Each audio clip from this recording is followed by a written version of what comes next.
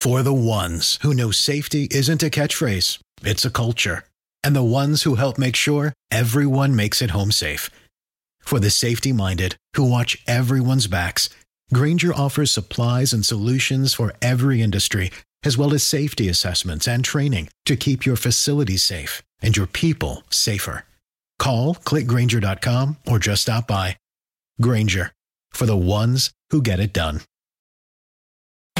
Own the road with T-Mobile, the leader in 5G. Whether you're cruising through Nashville on I-40, heading down I-90 to Boston, or touring Santa Cruz in the 5, you'll be covered by the largest 5G network. T-Mobile covers the most interstate highway miles in America with 5G.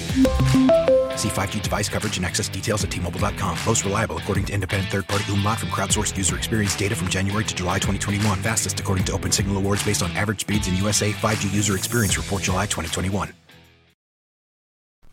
Hi everybody, this is Marlene with Miami Ghost Chronicles Stories of the Supernatural, and this is an interview that I did with Gary Anderson from Night Dreams Paranormal Talk Show.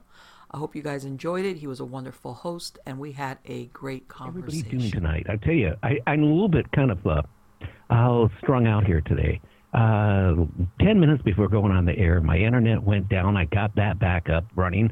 And I found out why it went. We got a cat, and it decided to get into the server rack, and all those cables came disconnected. So I was sitting there, trying to plug everything back in so I could get on the air, and here we are. Hey, anyway, I'm going to introduce our guest. Guest, are you here tonight? Yes, I am. You want to tell everybody about you and who you are and all that great stuff? Sure. My name is Marlene Pardo Pellicer. I'm a native Miamian. I founded I was a paranormal investigator starting back in the 90s. I tell everybody this is when you still had to pay to develop film. My group was called Miami Ghost Chronicles, and really I was more of a freelance investigator per se than an actual group. I used to work with different groups. I used to work with the Research Foundation that used to cover the entire state of Florida, so I would work a lot down in like the South Florida area, or if they needed help somewhere else. I've been doing this, in other words, for a long time.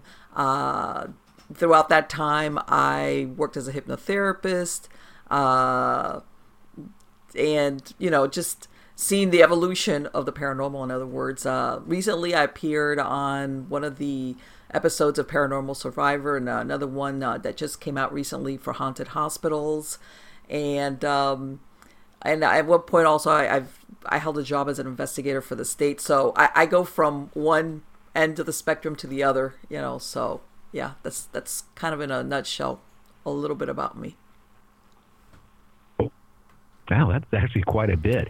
Now I got to ask you a question. Sure. What is the scariest investigation you've ever been on? Wow. You know what? You're going to laugh at this, but One. How about And sometimes scary, because sometimes when you could go do some of these investigations, you're kind of like ready for things. But I want to say one time, usually if, we had, let's say a certain amount of investigators, everybody would come kind of like meet there at the client's house because we were coming in from different points. But afterwards, we would say, hey, we're not going to stand out in front of the client's home. Let's meet out in the parking lot of the gas station or wherever. And so we could have like a real quick meeting before everybody goes back. And I remember one time we did something like that. It was really late at night, and this was a place that was really quiet. It must have been close to midnight, really quiet. And one time, and everybody would park their car and just step outside of the car, and all of a sudden we started hearing something banging around inside of somebody's trunk. And there was nothing that should have been, talk about, it really, like, we were totally unprepared for it. And I remember we looked at it wasn't my car. We looked at the person whose car it was and was like, did you lock your cat inside the trunk of the car? And there was something rattling. We ended up, of course, she had to open up the trunk because none of us is like, your car, you're going to be the one that's going to open it. And of course, there was nothing in there. There was nothing in there. Okay. And it wasn't like, like something shifting, no, it was absolutely something being moved around inside of her vehicle. And, she had stuff in there, like everybody does in their trunk. But And that was, I want to say, one of the times, and just because of the moments that was unexpected, and it also made us realize, that thing people always talk about, does anything follow you home when you're an investigator? Yes, it can. Yeah. So that's, as a matter of fact, after that, I would definitely smudge down my vehicle before I came back home. That was one of those early lessons I learned. So, yeah. Okay. It tells me one of the early lessons. Did you have anything ever follow you back home that you weren't happy about? You know what? I'm going to say this, and I've told everybody, that other people that have come to me along the line to ask me about things. At one point it wasn't, as a matter of fact, after, it would be before an investigation. At one point I had like a garage that had converted to like a small office, but it was a separate building from the house. I basically converted it into an office. And I remember I would have a window that would face like a passageway, and it was like that frosted glass. And sometimes I would sit there working and everything, and sometimes I would see a shadow dart back and forth across that frosted glass, which, by the way, the only thing that was on there was like a very narrow little passage where I would just put like my trash cans that I would take out. In other words, there was didn't face a sidewalk. There's nobody's going to be out there. And after a while, I learned that usually when I saw that, one of two things: either I was about to get a case, or a case that I had recently been told about, that there was absolutely something legitimately supernatural going on, because I would see those shadows. And that's, when you work in doing paranormal investigations, that's one of the things you realize. People think that things only happen as an investigator when you get there. If you truly do have something going on, you're there ahead of the curve. You sometimes have things happen to you or to one of the team members or around the house like that way before you ever get to the case. As a matter of fact, that's a good tip-off that there is something legitimate going on. So in other words, strange things could happen at your house or wherever. Yeah. Days or weeks before you actually go to, investigate at somebody's house. Yeah, usually I would say like sometimes, a couple of times I would be there and I would see that shadow, and I'm thinking, because obviously I knew it wasn't me. And it was like, I'm going to get a case. Sure enough, within maybe the next 72 hours, I would get an email about some case. And if I already had one that I was just, we were waiting to get together, work out the logistics of, it was like, what? Because, you do a pre-interview, but you really don't know truly if there is legitimately something paranormal till you get there. And that was usually after a while you learned, that's my tip off. There is something, not only is there something there, it's intelligent, and they're coming to check us out. And in some cases, I want to say, and this is not that common, they almost want to head you off at the pass, as in kind of scare you off. Because, depending on what you're dealing with, they do try to manipulate paranormal teams or help or whatever you want to call it away from interfering with what's going on at the house. I'm going to be honest with you.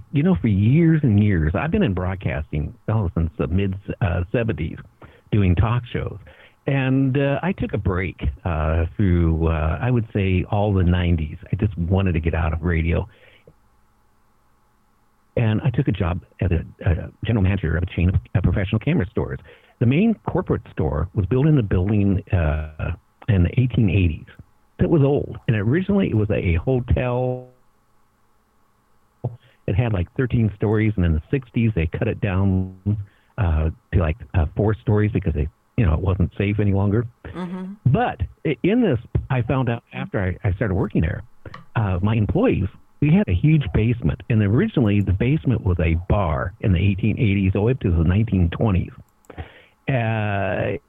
And we stored all our, supplies for all 3 stores in our basement. And I would send my employees down there, hey, go get this, go get that, right? Okay. After a while, the employees say, I'm not going down there. It's haunted. Now, the people we had working for us was like ex-military, like a ranger. We had an ex-Navy SEAL. Mm-hmm. We had a guy who was a chief bosun in the submarine force. And these people are saying, I'm not going to go down there anymore, Gary. You go get it. And I'm going, oh, come on. And this went on for years because I went down there. I never had any problems.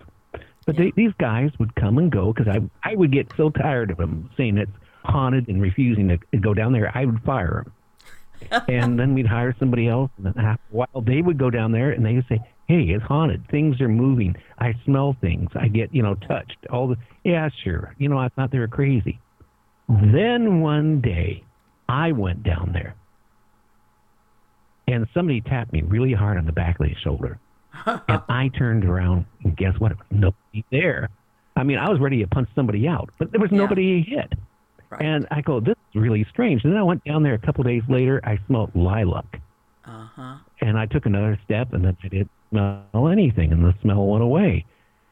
And then it just, I don't want to go into it because this is your time, but let me tell you something. I think it's a great story because you know what? I don't know what it is about cellars and basements, like something that's dug into the ground, but you get the darkest stories versus stuff that's in the middle of a house, whatever. Usually when it involves basements or something, it's like, oh, okay, God, it's usually something dark. I don't know why. And one time I had somebody tell me something where he was a paranormal investigator. He got slapped in the forehead, and it was in the basement of a house that they were doing the investigation.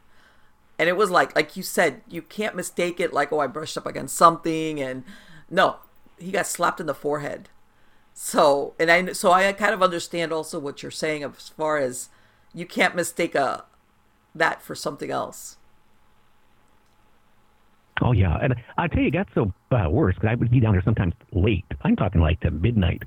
Also, I took a trade up because I didn't know if I was going to go back into broadcasting at the point. So I took up a trade because I have an electronic background on working on cameras. Mm-hmm. And I'd stay there late at night working on cameras, repairing them. And going up next to my office was the old staircase for the hotel. It went up to our general office and it went up to another floor.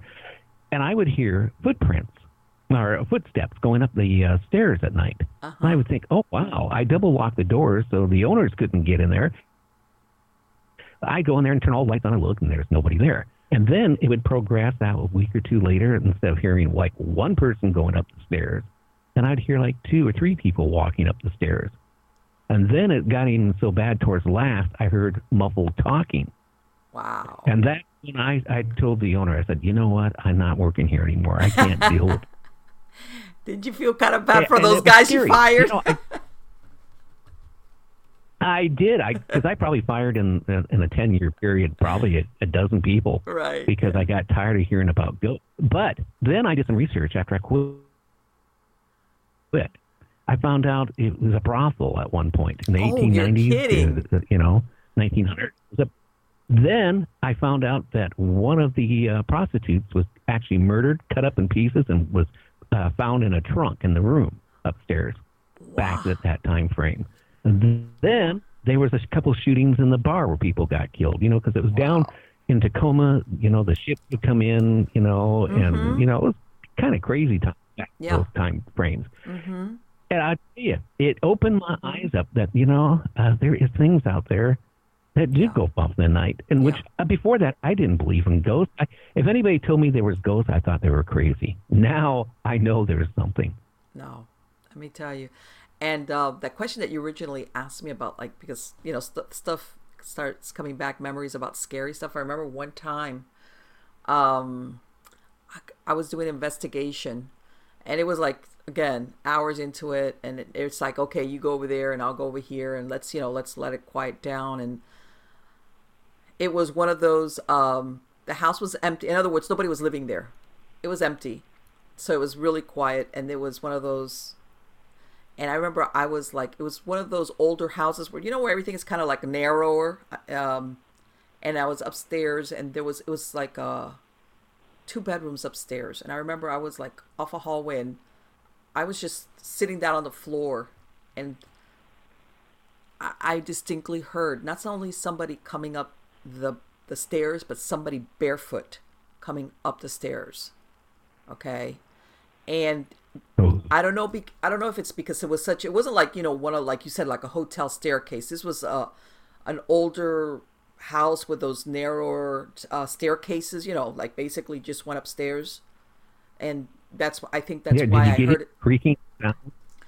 Yeah, that you could hear it really well. Creaking when they were going. Let me tell you, I knew Oh, wow.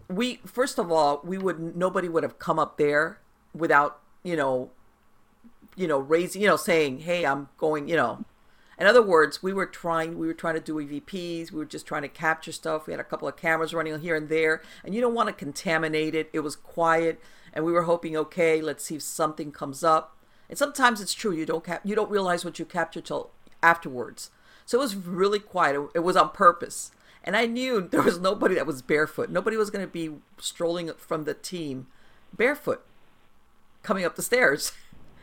And I distinctly heard, I remember I had, I couldn't see the staircase. That was the thing. The way I positioned myself, I was trying to keep an eye. There was 2 bedrooms that came off like a hallway once you reach the top of the stairs.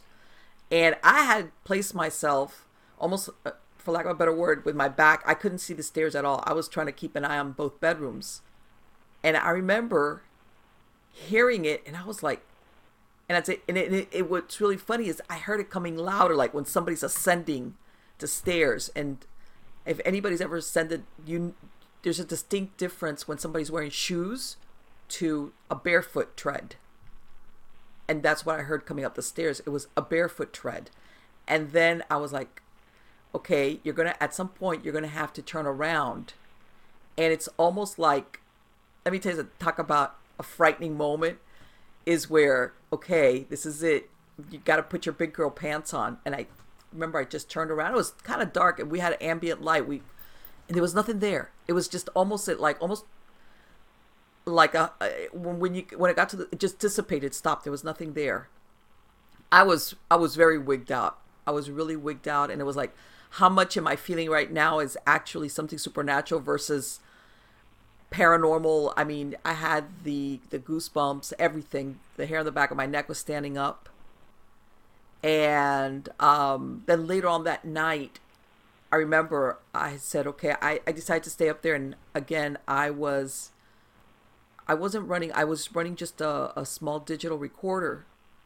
And all of a sudden, one of the bedrooms that I was concentrating on, the only thing they had, it was kind of empty, and they had the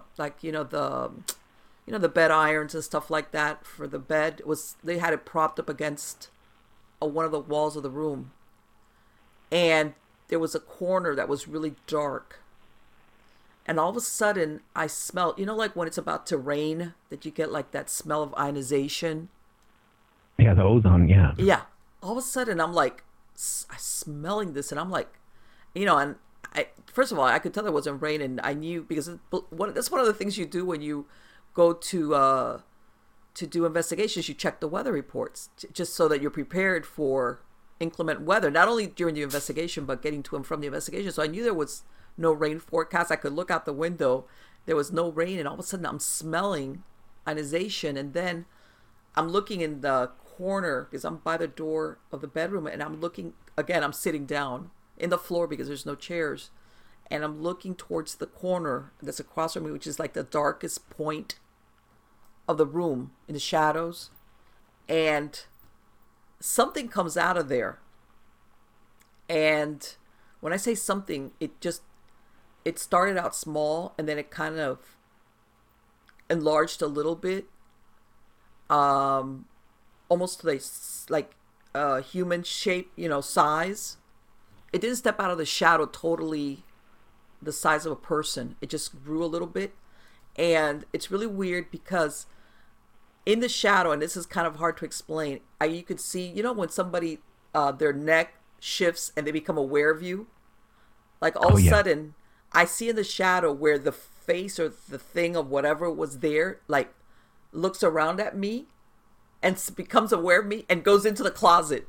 And it was like, let me tell you, I didn't move, not because I was trying to stay still. It was like, even though you're there for that whole purpose, it was, and as soon as it went into the closet, that smell, everything, and this happened very quickly. It's not like it was a drawn out process.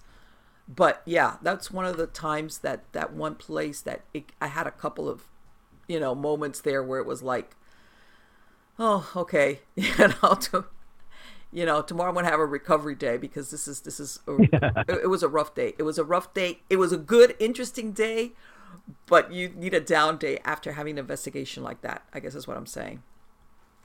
Now, have you investigated any of the old homes?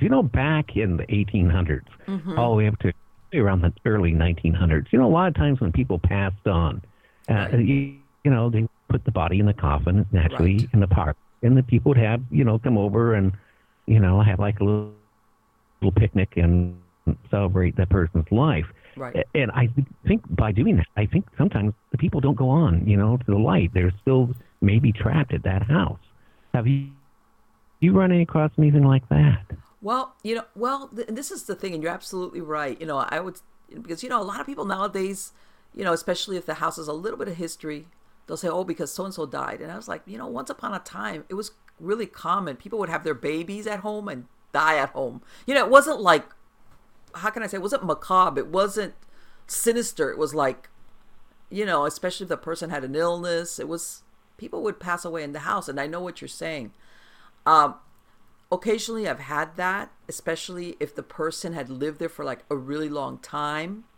Before people wouldn't be so transient and people would like live 20, 30, 40 years in the same house. Or second generation. Yeah. It's like people wouldn't move away. They would stay there, or somebody would stay there.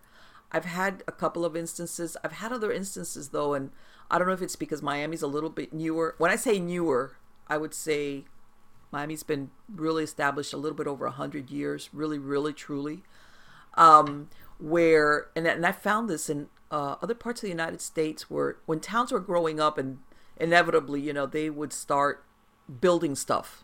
And in this case, for example, Henry Flagler was putting out the railroad, and they were trying to get the people from north to winter down here, and he was bringing the railroad. They would bring in people to work on these projects. And what would happen is people would come in from different parts of the country basically to build whatever it was that was being built. Now, what would happen is, in some cases, the cemetery would be far away from where this was being built at. And a lot of these transient people, they didn't have a place to bury them. So they would make what I call like a unofficial graveyard. Because, back, either the people didn't have family or nobody would claim them. The company who they were working for were like, okay, so what do we do with these people? Even back then, it would cost not a lot, but you had to pay for something. And so they would basically make unofficial graveyards. Like, yeah, we're gonna, go ahead and bury them there because there's no family, nobody's claiming them. So, and I've run across some places where they've discovered later on. And of course, if they would put a marker, usually it was a wooden cross, which would, that disappears real quick with the weather. And everybody forgets that once upon a time that there was people buried there. And even then, sometimes they wouldn't put them in a casket. They would just put them in those, what they call those winding sheets. And, people would die, have accidents on these jobs. A lot of the things that people would do back then when they were building railroads or whatever the case might be, or buildings, kind of was very dangerous work. And that I have run across. Everybody worries about cemeteries. There's a lot of places that are cemeteries and people just don't know that they are. Oh, yeah. Especially older houses, it was quite common, if they had any acreage at all, they would plant their, I hate to say the word plant, but the deceased the property, maybe next to that old maple or oak tree, and they'd be buried there. Then years and years go by, and then, people, come and go in the house. And next thing you know, somebody's out there doing, gardening, and all of a sudden starts finding bones. Yes. And strange things start happening before that. I was talking to a detective I had on my show here a couple months ago, a retired state police, detective. He was also a homicide detective. And he's now into ghost hunting. And he went to one house one time. They were having a lot of poltergeists, a lot of weird things going on. Mm-hmm. And it turned out they lived behind a cemetery. Okay. That wasn't the issue. They brought some ground radar, detecting radar on the property, started checking out the person's backyard, and found out there's like 6 or 7 bodies, buried all the way up to almost to their entrance to their back door of their house. Yes, that's. Let me tell you that. And every once in a while, I don't know if you've seen the news. Every once in a while, they'll be digging for some project, and then they discovered a cemetery, an official cemetery that's almost like the Poltergeist movie, where they said, yeah, they moved the headstones, but they didn't move the body. Where they'll say, oh, we're moving all these all the coffins or whatever, the burials, to another cemetery. But let's face it, a lot of these developers, they're thinking, man, it's going to cost a lot of money, or they'll take some, and then after a while, it'll be like, it's going to cost too much money. Forget it. Nobody knows. Don't worry about it. And then, fast forward a few years, 50, 60 years, depends. People start digging, like you said, for some reason, and they come across coffins and bones, and it turns out that they didn't move everybody. Or, and you're like what you said, people would have those family graveyards. The thing is, here in South Florida, especially deep South Florida, we have what they call the limestone, okay? Where to dig a hole here. As a matter of fact, there's a cemetery out here that closed down in 1955. And I remember that to dig a hole there, they had to pick it. This was before the use of heavy machinery. This is around 1919. And until they found this one guy who was really good with dynamite, and it would take him 6 hours, what they would normally take 2 days to basically dig the hole, because over here it's like solid limestone, in order to dig, sufficiently down to bury the person. So yeah, that happens quite a lot, as far as and even now, I believe, if I'm correct, it's not against the law. If you want to dig a hole for your loved one and bury them in your property, I believe you can do that. Yep.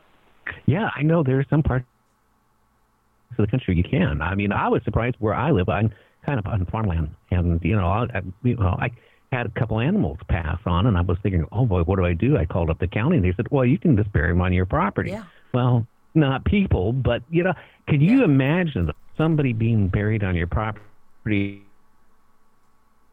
and you never had any experience in your house of anything, making noise, doors opening, closing, or right. slashing on the walls, and all of a sudden you're out there doing some gardening, and you're digging, and all of a sudden you start finding human bones, and all of a sudden now you go in your house that night and you hear a door slam, and then it just keeps getting worse every day. Yes. I've heard those things happen. Have you? Yes, I heard. I remember one time we did an investigation. It was up in Fort Lauderdale, which is a little bit north of Miami, and it was in the older part. Because out here everything starts from the coast where the beaches are. That's the older part of almost all the cities out here in South Florida, and then it works westward. And this house, had been renovated, but in reality it was an older house. And I remember when I was going up, they said, oh, by the way, they found a headstone in the yard. I said, a what? Like, they found a what? And it was a headstone. They hadn't gone digging to find out, but it was one of those very old, how they had this very smaller headstones, very simple. In other words, it wasn't like one of those, something that was made, which makes you think somebody that had done it themselves or buried the person in their property. It was a very basic headstone, and they hadn't gone, and after they had discovered it, they had started having some activity, and we were like, okay, is this the power of suggestion? You find a headstone, and but yeah, it did turn out that there was something going on there. But absolutely, and what triggered it apparently was a discovery of this headstone. That again, they had, I believe it was a detached garage, because some of these older Florida homes, they would have either carports or detached garages, and then you would walk into the house proper. And they were renovating in the back, and they were doing some digging, and that's when they came across it.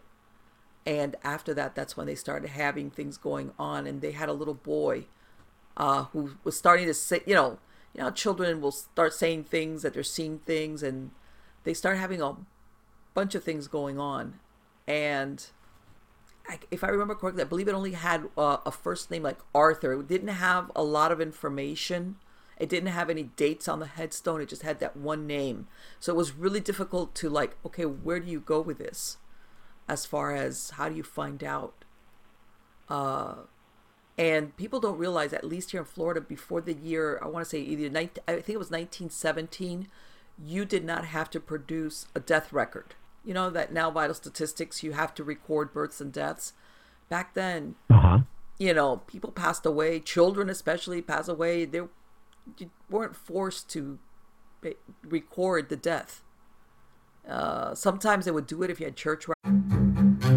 We did it again. Verizon was just named America's most reliable network by RootMetrics for the 16th time in a row, proving once again that nobody builds networks like Verizon builds networks. That's why we're building 5G right. That's why there's only one best network, Verizon. Best and most reliable based on RootMetrics reports from second half 2013 to first half 2021 of 3 operators on all network types combined, not specific to 5G networks. Records, but a lot of times they didn't do that. So yeah, that was one of those that, as far as what we're talking about, as far as burials on your property, sometimes people, you know what they say, ignorance is bliss. Yeah. Oh yeah. Yeah. And now, how about any violent cases where anybody got scratches or, you know, got shoved, you know, down or anything interesting like that? Have you been into any of those investigations? Well, this is, well, you know what, we have had cases where, as a matter of fact, sometimes they call me to consult on a lot of these, and I've worked, like I said, as a freelancer with a lot of different teams. In other words, and usually there's a lot, it usually involves something having to do with dark magic, okay? And by this I mean magic that's been done to basically pull in spirits of the dead that really don't belong there. How's that? In other words, I'm not talking about somebody that lived there or got killed there. You know, what you usually think of, this is the spirit. The dark magic that was done was binding that soul, and they were using it. And sometimes the people move away and they basically leave it there. Okay? Or sometimes they send it there. It's in some type of in certain types of magic, you know, they will send that spirit there, which, by the way, is a discarnate, basically to cause trouble.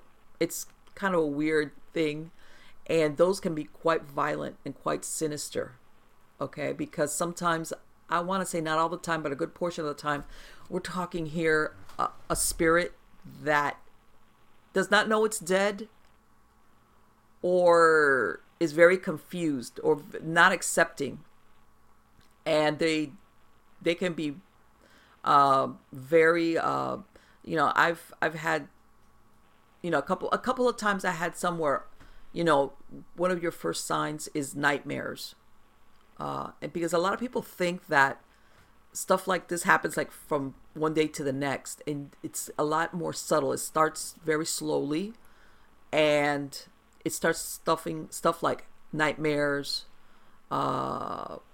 things of that nature. Like, for example, one time we had a case with this young lady. She was engaged to get married, and her and her fiance had bought a townhouse, and they had, last minute, things fell apart, but she stayed with a townhouse.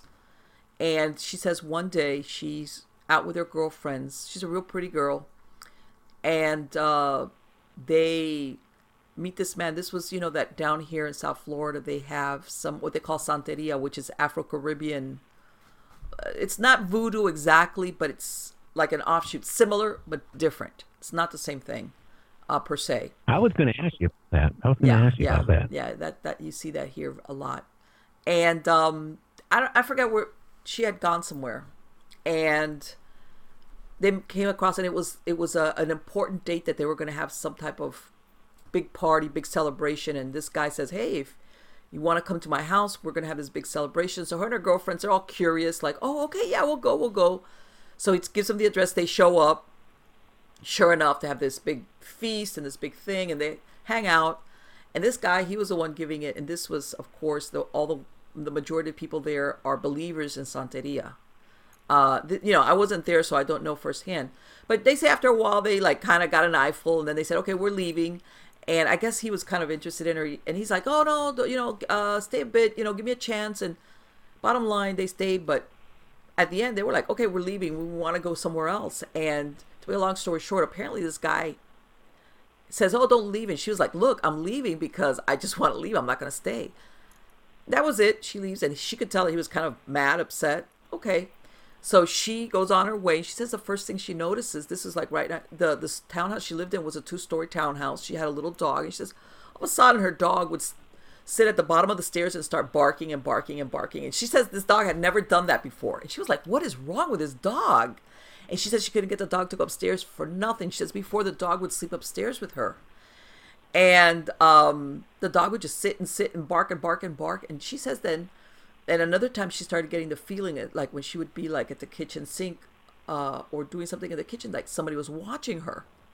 And she was alone in the house with the dog. She would turn around at nobody there. And she says that it started very slowly. And it's just a couple of times she would be falling asleep and she would hear like somebody whisper in her ear, but she couldn't make out what it was. But it was almost like, right when you're dropping off to sleep. And she was like, the first couple of times it was like, okay, I was starting to have a dream. And then what happened was that feeling started becoming more and more and more pronounced.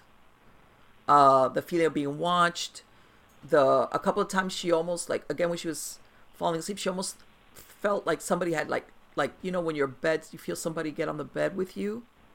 And she says that she was afraid to tell her sister, her mom, because she was thinking, I'm going crazy. And she says also during that time she had put up the townhouse for sale, and everything fell through, and it just really getting worse. And she says I really was fearing for my sanity, because she says she started experiencing that feeling of being watched outside of the house. And she says that one day she lays down and she feels somebody or something, whatever you want to call it, lay down next to her. And she says she put out her hand because she was kind of asleep, and she felt somebody next to her. Ooh. And she says that she got up. She says she grabbed to close the dog, and she ran off to her married sister's house, and made her leave the light on and slept on the floor next to her bed. And stayed there for a week. Her sister would go pick up some clothing, and then a friend of a friend who was into spiritualism, basically, how people contact everybody, and we had somebody channel, and it turned out that guy had sent a dead guy to be with her, and he was like, they channeled this spirit, and the spirit was a man in his 30s, and he was like, I don't want to hurt her, I just want to be with her. This spirit was unaware that he was dead. Okay. And, they sent him on his way, but he was trying to basically do an attachment to her. And the reason the hauntings don't always come because you move into the wrong place, in other words. So yeah, that can happen sometimes with that type of situation. Yeah. That would be so scary to, all of a sudden, and this is really interesting. Now, this is not a human, but I had one of my favorite dog passed away a couple months ago. I had this dog for almost 20 years, and it always would sleep by our feet. But then when he figured we were asleep, he would creep all the way up to my pillow and share my pillow with me. Uh-huh. And after he passed on, I swear to God, I felt him kind of creeping how the mattress kind of, you get the little feel of the mattress, and it was going on like that. And that lasted for a couple of weeks, and then it quit. But even my wife noticed that. And she goes, what are you doing? And I go, I'm not doing anything. But you could feel like his little feet just going up and down on the bed, sneaking up. And that tells me that, even animals and I don't think they realize that they're dead. And I don't know. I don't know if I could handle, reaching over and feeling something when I know it's nothing there. Well, I would lose it. See that's basically what happened to her. She said she just grabbed her clothes, the dog, and ran out the front door. Oh, and by the way, after they passed the spirit on, she instantly was able to sell the house. She said, I can't, like she says, like within 2 weeks. Is this? By the way, this was a brand new townhouse. There was nothing there. It had been brand new built. That when her and her ex-fiance had bought it, she like two weeks later, she got a contract on it and she sold it. So I mean, and I know some people say, well, but sometimes things like this can manipulate things in the background. And that thing that you were talking about, the dog, I was reading about a story, something similar. An older couple, they had a little dog, little dog. The dog passed away eventually. And they said that they had a little spot, like I guess they had like a little porch in the back, where they would have its things. And they said they started hearing the dog barking back there. And they were like, what? It's kind of similar. And they said that at the beginning, they were like, oh, because it's this little dog, that they were really heartbroken when the dog died. But it didn't stop. And to the point that they were like starting to like, okay, we're over it. Like, and one day the lady went out to this little area in the back room, and whatever was there growled at her. But it wasn't like the little dog, because apparently it was one of those little dogs. I think it was a Pomeranian or something like that. Whatever was there growled at her, and it wasn't like my little dog growling. And I was like, see, that would wig me out totally. It would. I'll be honest. It wigged me out with my dog. What after it passed on? Yeah. Again, I'd be sleeping, or I wouldn't even be sleeping. I'd be watching TV, and then I felt the mattress making that little sinking, creaking noise. Like the footsteps. I tell you, I don't know. When I die, they better bury me face down. That's all I can say. I won't even go into that one. No need to. But we all get it. At least I do. But yeah, one thing. I'm sorry. Go ahead. Oh, I was going to say, a friend of mine who recently passed on, Art Bell. Yes. He would always tell me that one of his guests, Lear, told him, when you die, that going to the light is a trick. You want to go through the darkness. And Art, we would talk, on the phone every so often. And he, and this is like about a month before he passed on, because it had bothered him for years. He goes, I don't know when I die. Do I go to the light or go to the darkness? Because, I kind of feel like maybe. Yeah, what if I choose the wrong one? Because, you go to the light and that might be the trick, Right. Well, and then if you go to the darkness, which is peace, I don't know. I don't know. I'm going to try to go in between. Well, you know what? It's really funny because when you remember back in the 80s when Dr. Moody came out with a near-death experience, that he had done all these things about all these people were having the near-death experience and how everybody would describe the tunnel and the light, and then came the people that rained on the parade who described these really bad near-death experiences, like that it was really dark. I was like, whoa, okay. Before it was okay, no problem. You have the tunnel, and then the light. And then you have your loved ones, and maybe you would be sent back. But it was like, okay, no problem. You knew where you were going. And then, of course, other people started saying, no, they had really bad near-death experiences where it was really dark. And I was like, okay, well, like you were saying, well, which is the right door? The lady or the tiger? Which one do I choose? Yeah, I don't. And unfortunately, we don't get to make that choice to it happen, do we? Well, no, right. It's one of those things that, you're thinking. It's like, I mean, it's one of those things like you don't know till you're there, and then it's like, okay, too late to ask. Hopefully. I will say this. I was just going to say this. My father had dementia. He had Alzheimer's. Right. And the last year he was alive, he was in a bed. He was basically nothing more than a vegetable. I mean, he was not even coherent. Mm-hmm. And the doctors told me, that and they did, and they said one of these days, you want to put him on life support or whatever. And me and my brother said, no. Mm-hmm. Well, but we get a phone call, and it's from the doctors where he was at, and they said, your dad came to, and he's talking, and he wants to see you. So I had to make like a 60-mile trip to go where he was at. Okay. I get in there, and he's in the room, and he's talking, and he's totally coherent. Wow. And he's asked me if I, did what I was doing. We had a little talk, And then he said, I'm going to die today. And, that kind of freaked me out because here he's been, in a vegetable state for a year.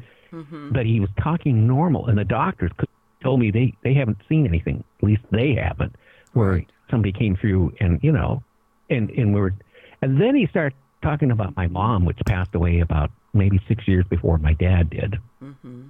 About she came to see him. And then his brother and, my uncles, which are all been passed on. And, he was telling me that he's going to be joining my mom and all this stuff. And then, he tried to eat a sandwich, which he didn't do a good job. The doctor said, well, maybe he needs a rest. Well, he passed away before he even got home. Yeah, it was like it was funny. He was coherent and lucid. And then, it makes me wonder, but it made me, he was telling me like what heaven was like. And he was totally, like I said, he was making sense, and he was it scared me because maybe sometimes when people do on the verge of death, maybe they are seeing their loved ones. Well, one time I was speaking to a hospice nurse, and sometimes in hospice people can last for a while. It's not necessarily, a lot of people think that, and she had been doing this for quite a few years, and I remember her telling me, she goes, you know what, I know when one of my patients is going to be passing away. And I say, how? She goes, well, when they start talking to or about relatives that are deceased. She goes, in some cases, since I've worked with them for a bit, when they start talking, they start mentioning certain names, I know that person that they're talking about, whether it's a husband or whatever, is deceased. She goes, and sure enough, when they start saying or talking about, I spoke to so-and-so, or they're actually speaking like that person is in the room with them, then she says, sure enough, they're not long for this world. And she goes, sometimes they'll have health crisis and they come out of it. But once I start seeing that, and she says the same thing, and some of them sometimes have dementia or, they have Alzheimer's or they're just, they're not all there. She says, man, they'll start talking to people who I know are dead. And she says, and that's one of my signs that they're going to be dying soon. So, yeah. I don't know. It's kind of comforting if you think about it, though, in the sense of... Yeah. Well, I think it'd be comforting for the person who's about ready to pass on. I don't know. I tell you, it wasn't really comfort for me watching, like I said, we had a normal conversation about, job wise and all this stuff, asking questions because, he thought it was maybe 2 years, he lost like almost years of mental capability. So he was living in the past and I had to bring him up to what was going on. And, he was digesting all that stuff, but I don't know. I don't want to go through that again. I'll tell you that. Oh, no. And you know what? It's my time. And it's really weird. You hear about some people waiting for their loved, their family or a special person to arrive. And then there's others that it's really weird.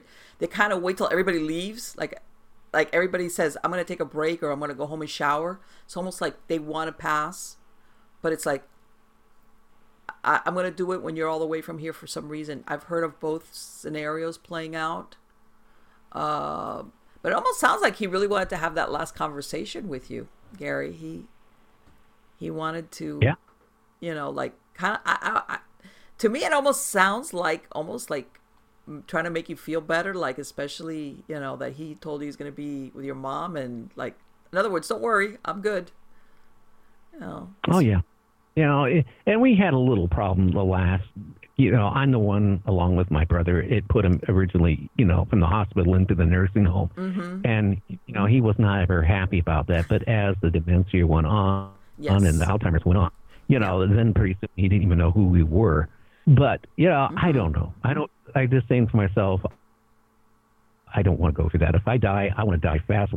And again, what you're saying that some people want to wait to like their loved ones leave the room. Yeah. Maybe they hang on, okay, and they're hanging on to make closure with their family. Right. But then at a certain point, they they probably are saying to themselves, please leave the room for I can go meet my maker now. Right, yeah, like, and I hate to say it, but I'm sure. Yeah, sometimes it does work out that way. It's like, it's, especially if you've got, we always think, you do have sometimes family members that even if the person is elderly, they still like, oh, don't, they're grieving a lot, and it's almost like, you know what, I can't leave while this is going on.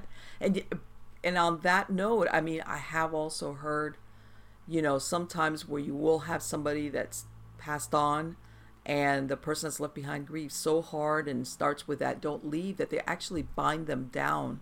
They don't let them leave because they want to comfort this person. This person is grieving so hard and in so much despair that they almost bind them from going on to where they should be, because they're like caught, like, this person, doesn't seem to be able to, I need to help this person, especially, a loved one, a spouse, a child, a grandchild, or vice versa, whatever this. So sometimes you have to be real careful, because I have run across that. As a matter of fact, when I was doing some of the hypnosis, and we talked about that briefly before, that part of the work I did with alternative hypnosis was with spirit attachments. And that every once in a while you will run across that where the attachment is a loved one. What you're saying basically, and maybe I got this wrong, you have your family members there, and somebody's about ready to pass on, and they're making the person who's passing on feel guilty that they're leaving them, and then they don't go to the light. They're there, trying to get comfort even after they pass on to their loved ones. Right, like the person is, I mean, don't get me wrong, of course you're going to grieve, but, this is the person or the loved one that will say, don't leave me, don't leave, or how could you do this? Or, things that people say sometimes when they're grieving, don't get me wrong, but it's almost like, in other words, and sometimes that spirit, which understands that it's kind of passed on, doesn't want to leave because they feel like either I have to protect this person or comfort this person, or like, they, especially sometimes, even if in life they were like the protector, they took that role, that's their personality, they get attached, they don't follow what they normally do, which is I'm going to use the stereotypical going to the light thing, wherever it is that you're supposed to go, they don't, and they can get enmeshed in somebody's aura, and then that becomes a whole different thing.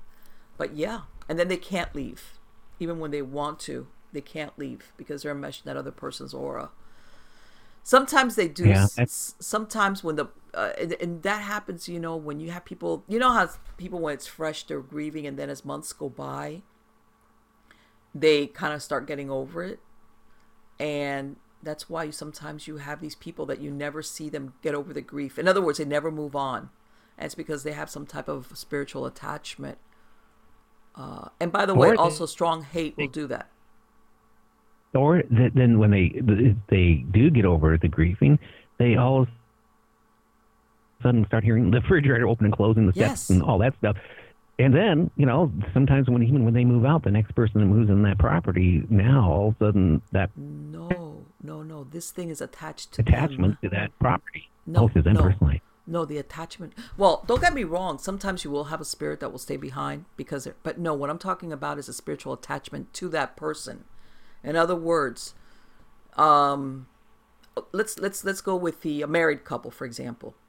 Let's say the husband dies, and the wife goes through this, oh, don't leave me, how could you, whatever, or he might be the job, whatever. He attaches to her. He just stays behind. He wants to comfort her, gets enmeshed in her aura. And by the way, I'm giving you a very condensed version of the process. He cannot leave. 6-7 months down the road, a year down the road, she's better. Okay, she's like, for some reason, she cannot get on with her life. A lot of times she'll feel like somebody's staring at her. In other words, sometimes she might even feel he's like right next to her. And maybe at the very beginning, it was kind of a little bit comforting. But then as time goes on, okay, it's not. And basically, he's attached to her and he cannot leave. And sometimes you can get that person to move on, but it's a really, really weird situation. And also, if that, let's say the person that's left behind that's alive wants to move on with their life, maybe meet somebody new, get remarried. They'll run into problems along those lines because basically they have an attachment from their ex-spouse or whoever that is. And I've heard of that. That's scary. Yeah. Oh, I have too. Now we're down to like the last 5 minutes. Why don't you tell people about your books? Okay. Well, my first book, it's when you talked about it's titled The Haunted History of the Old West Wicked Ladies and the Bad Hombres They Loved. And basically it's ghost stories, but it has a lot to do with like Old West, the frontier towns. It's very similar to what you were describing that went on in that place that you used to work at, which was a real eye-opener when I did the research. Then I did another one called Lady in the Blue Kimono, which is more like true murder mysteries that I came across that, contrary to modern days, a lot of things, really horrific crimes happened. A lot of them didn't get solved. Very similar. You know how the Black Dahlia, we hear so much about that? There was very similar murders to that along the same lines. Some did get solved, others didn't. And I did one that came out at the end of last year, which was Supernatural Safety. And I talk about things that people can do themselves when they believe or they think that something paranormal is going on in their house, or things to do even before you move into a new location.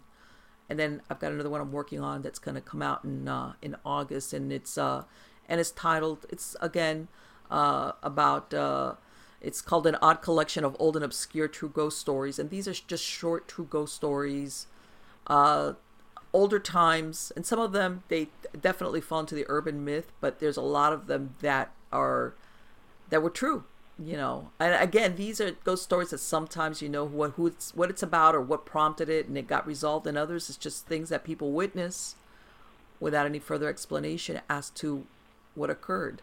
You know, what prompted it, in other words. Oh, yeah. Well, how can they find your book?